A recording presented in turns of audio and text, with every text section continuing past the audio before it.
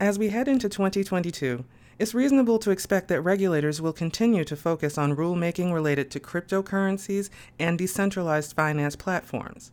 In this best of edition of Jones Day Talks, partners Josh Sterling and Dorothy Giobbe discuss what industry stakeholders and affected parties need to know and how they should prepare for what's likely to be increased scrutiny. I'm Marcia Bryant. We hope you enjoy this encore presentation. U.S. regulators continue to scrutinize cryptocurrencies and decentralized finance platforms, even as public and institutional interest in these innovations trends upward. The acting comptroller of the currency even went as far as to say that cryptocurrencies and decentralized finance may be evolving into threats to the financial system in much the same way certain derivatives instigated the 2008 global financial crisis. There's clearly a lot to talk about here. Jones Day's Josh Sterling and Dorothy Giobbe are here for what should be a very timely and insightful discussion. I'm Dave Dalton. You're listening to Jones Day Talks. Jones Day partner Josh Sterling is the former director of the Market Participants Division of the U.S. Commodity Futures Trading Commission, or CFTC. He advises Jones Day clients on enforcement, advisory, and transactional matters relating to financial markets activities. And Dorothy Giobbe has more than a decade of legal experience as a trusted advisor to C-suite leadership regarding blockchain, distributed ledger technology, crypto assets, quantum computing, machine learning and artificial intelligence, biometrics and digital identity, cybersecurity, government relations, and bank regulation. Both Josh and Dorothy are based in Jones Day's New York office. Josh, Dorothy, thanks for being here today. Thanks, Dave. Thank you. Dorothy, Josh is a Jones Day Talks veteran. He's done several of these programs, but this is your first excursion with us. And welcome to the firm. Welcome to Jones Day Talks. Tell us a little bit about your background prior to joining Jones Day. Yeah, sure, Dave. Thanks very much. And it's great to talk with you. So I've recently joined Jones Day from the emerging technology legal practice of a large global financial institution. And my work there from a legal perspective centered on supporting business initiatives in the emerging tech space. So that included blockchain and crypto assets, machine learning and predictive analytics, biometrics, including facial recognition technology, and work associated with quantum computing initiatives. Wow. The really interesting thing about these technologies is that they have applications in so many different areas potentially, and that there are use cases that span various areas or lines of business within the financial services sector. And that was certainly my experience in-house. The exploration and use of these technologies wasn't confined to one area or one line of business. Almost by their nature, they have broad applicability potentially. Sure. Where will your practice focus in terms of client interests and client concerns moving forward? What do you think will happen there? I hope in many ways it'll be a continuation and expansion of the work that I've done. I'm focused on helping clients use emerging technologies to develop and build and get to market financial services and products. And that really includes everything from sitting with clients as they think about how or where to use these technologies and how to navigate some of the legal and regulatory and other risk issues, which may really run the gamut depending on what the product or service offering is and where it'll be offered. But my time working in-house in close partnership with business colleagues, as well as compliance and risk and other partners, has given me a very helpful perspective in terms of effectively partnering with clients to help get them where they'd like to go, particularly in this area of incredible explosion in the emerging technology space. Sure. So I'm excited to be here and very much looking forward to helping clients in this absolutely fascinating area of practice.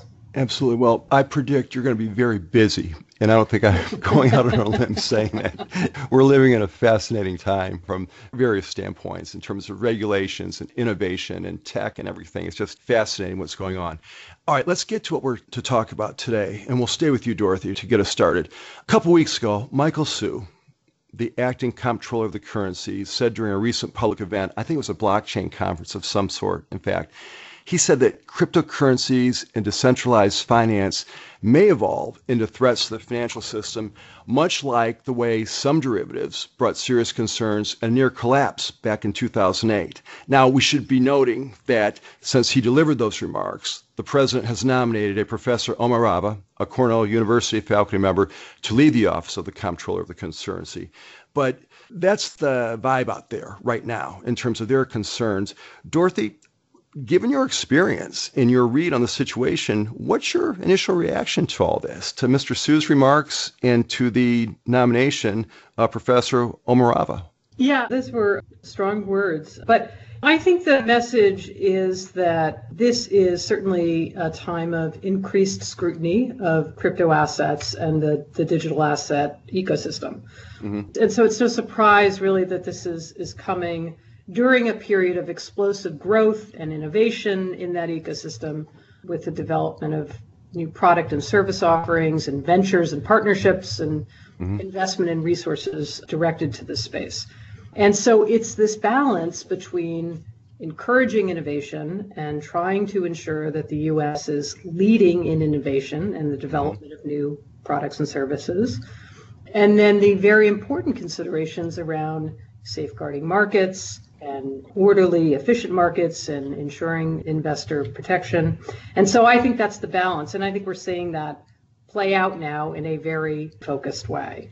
It's also interesting to note that as we see regulators try to gain a stronger traction in the crypto asset space, governments around the world are looking at this technology and how it could be used to drive efficiency and innovation and improve their own functions. So, for example, central bank digital currencies, or CBDCs, are a focus for almost every government, including here in the U.S.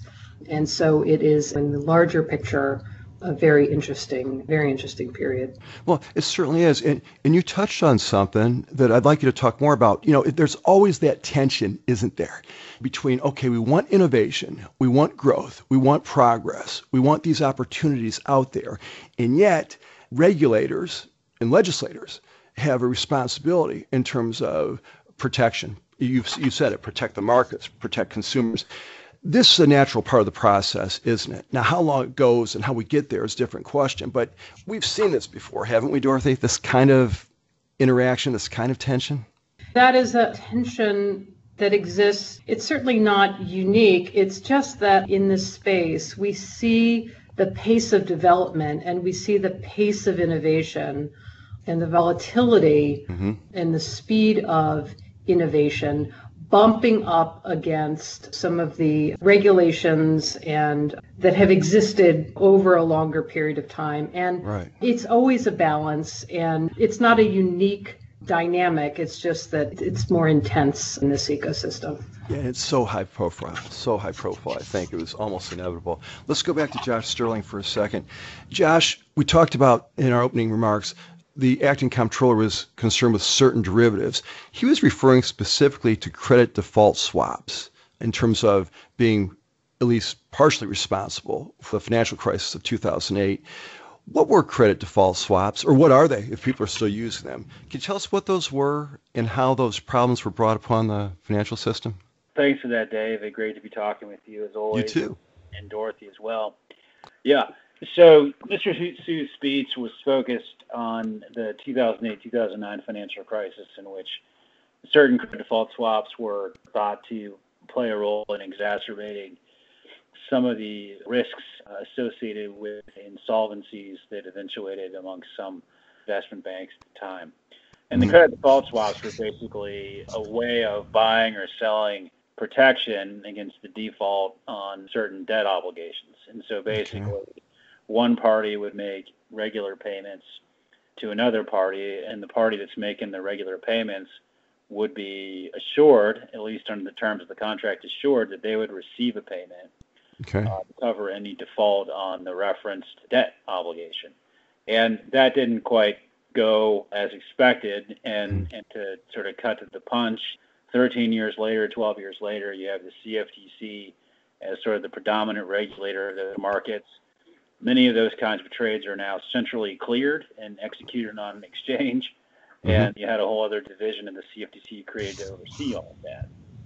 So that's the short of it. And I just wanted to make one observation about Mr. Su's speech as well. First of all, the message was quite clear that they're very concerned about things happening in the crypto space, the financial technology space, from the perspective of traditional finance and as sort of macro-prudential regulators. You're responsible for banks, deposits, payment system, all of it. I find it somewhat interesting, though, that in order to criticize new finance, which is outside the existing financial system in many important respects, they looked at something that was at the very core of traditional finance to criticize it. So you're basically saying, well, something went really bad in traditional finance, watch out for alternative finance. It can collapse Right. on itself, but its point's taken. I mean, this isn't a logic exercise. The gentleman's trying to make a point, and I understand that, and I think he did. Sure. Let's go back to Dorothy for a second.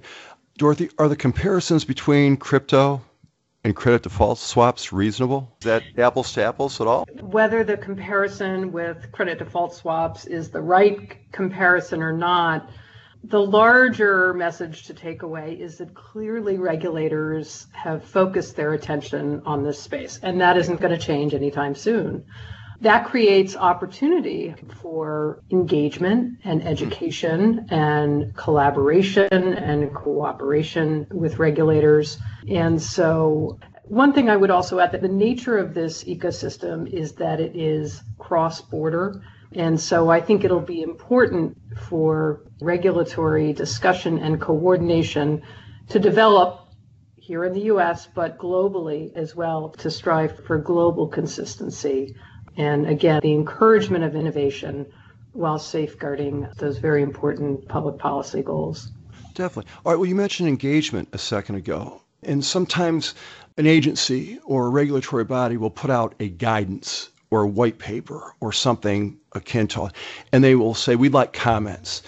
Are regulators, at least in the U.S., the Comptroller of Currency, the SEC, are they reaching out to market participants saying, hey, we have some issues here.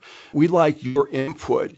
Is that a formalized process, Dorothy, or does that happen informally, or they pick up the phone? Or how might market participants help regulators understand and make sure this works for everyone? How might that go? There are a number of points of engagement depending on where one sits within this ecosystem. So the agencies in the U.S. have put out requests for comment, requests for information. Those are very sort of formalized requests for input processes. But there are also opportunities for engagement in very individualized or specific situations. And then depending on, again, where one sits in this ecosystem, there are regular and sustained contacts with a variety of different regulators. Sure. Let's go back to Josh. Josh, Mr. Hsu expressed concern about the risk inherent to stablecoins in his remarks a couple weeks ago. Talk about that. What's the worst case scenario there in terms of, everything that possibly could have gone wrong went wrong? What was he thinking there? Yeah, in a word, he's probably referring to some of the problems that occurred 12 years ago and even last year when I was in government with prime money market funds. So money market funds that don't just buy government securities, they buy short-term corporate debt, commercial paper, and things like that. And so stablecoins play an important role between traditional finance, fiat finance, and crypto finance. And so a stablecoin is a way to get U.S. dollars or other fiat into the crypto system. Dollars for stablecoin for crypto, and vice versa, how to get it out. So it has sort of this currency exchange mechanism almost built into it. And the stablecoins are, as the name suggests, intended to approximate a certain dollar amount or amount of fiat currency. I would say on their face, but this is all virtual, so I guess stuff doesn't have faces anymore. Right. That being the case, the question then becomes, well, what do you hold to assure yourself that you at least closely approximate a dollar per coin, just to give a simple example. And in some recent cases, it's been uncovered or found that those sponsoring, if you will, stable coins have invested in all manner of instruments, some of which are more risky than you would expect for something that plays a vital exchange mechanism.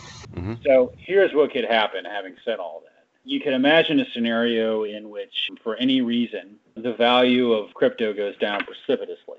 And people want to get out, and they want to get out, and they want to get into cash. And so they can do that, and when they do that, whatever the stable coins are holding, presumably they'll need to retire those holdings, and then the number of stable coins will go down.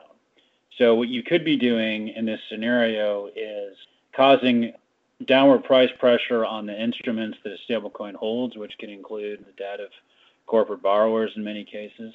Yeah. And then you sort of don't have those same stablecoin sponsors in the market the next day to buy more short-term debt. This is what happened in 08, 09. Essentially, Okay. companies would sell their commercial paper, their short-term debt, to prime funds, and that commercial paper is used to do things like fund payroll and make other short-term payments.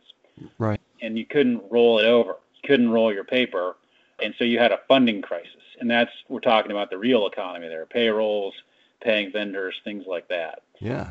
There's a contagion issue. And so the thought is that perhaps that contagion issue exists to some degree with stablecoins. And there certainly may be other risks I'm not thinking of. That one occurs to me, having been in the middle of that back in 08 and then again in government in 2020. So that's part of the concern. Right. Contagion issue. I like that. I'm going to write that one down and use it somewhere. But good explanation there, because listeners, we prepare for these podcasts, and Josh and Dorothy and I send notes back and forth and so forth. I was wondering where you'd go with that, but that was a terrific explanation. So thanks. We're mostly caught up there. So thank you. Dorothy, we touched on this a second ago, sort of. But maybe this is another case where innovation is just way ahead of regulations.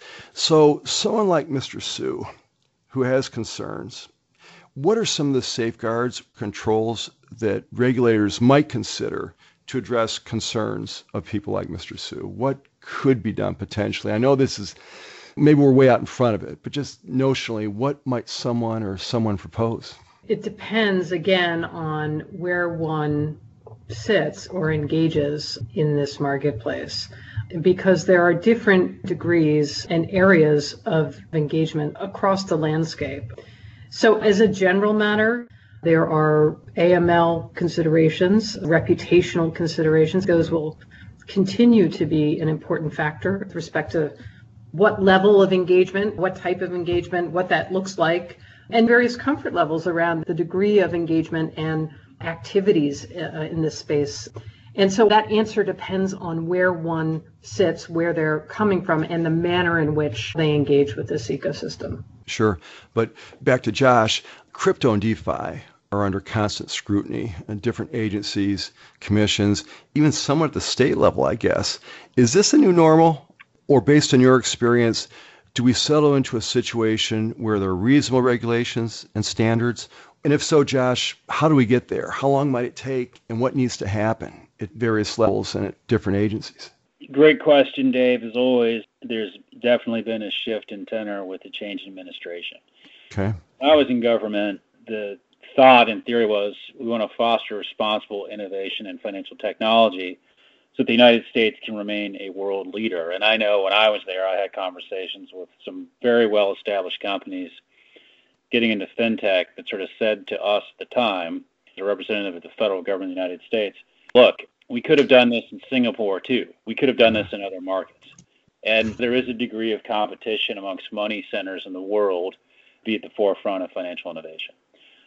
Sure. What it seems to me now, from just the things I read and talking to folks, is that the tenor has shifted more towards a risk focus, sort of a risk-off focus, and thinking about that in two ways. One is sort of market and investor risk, and the other one is sort of system risk.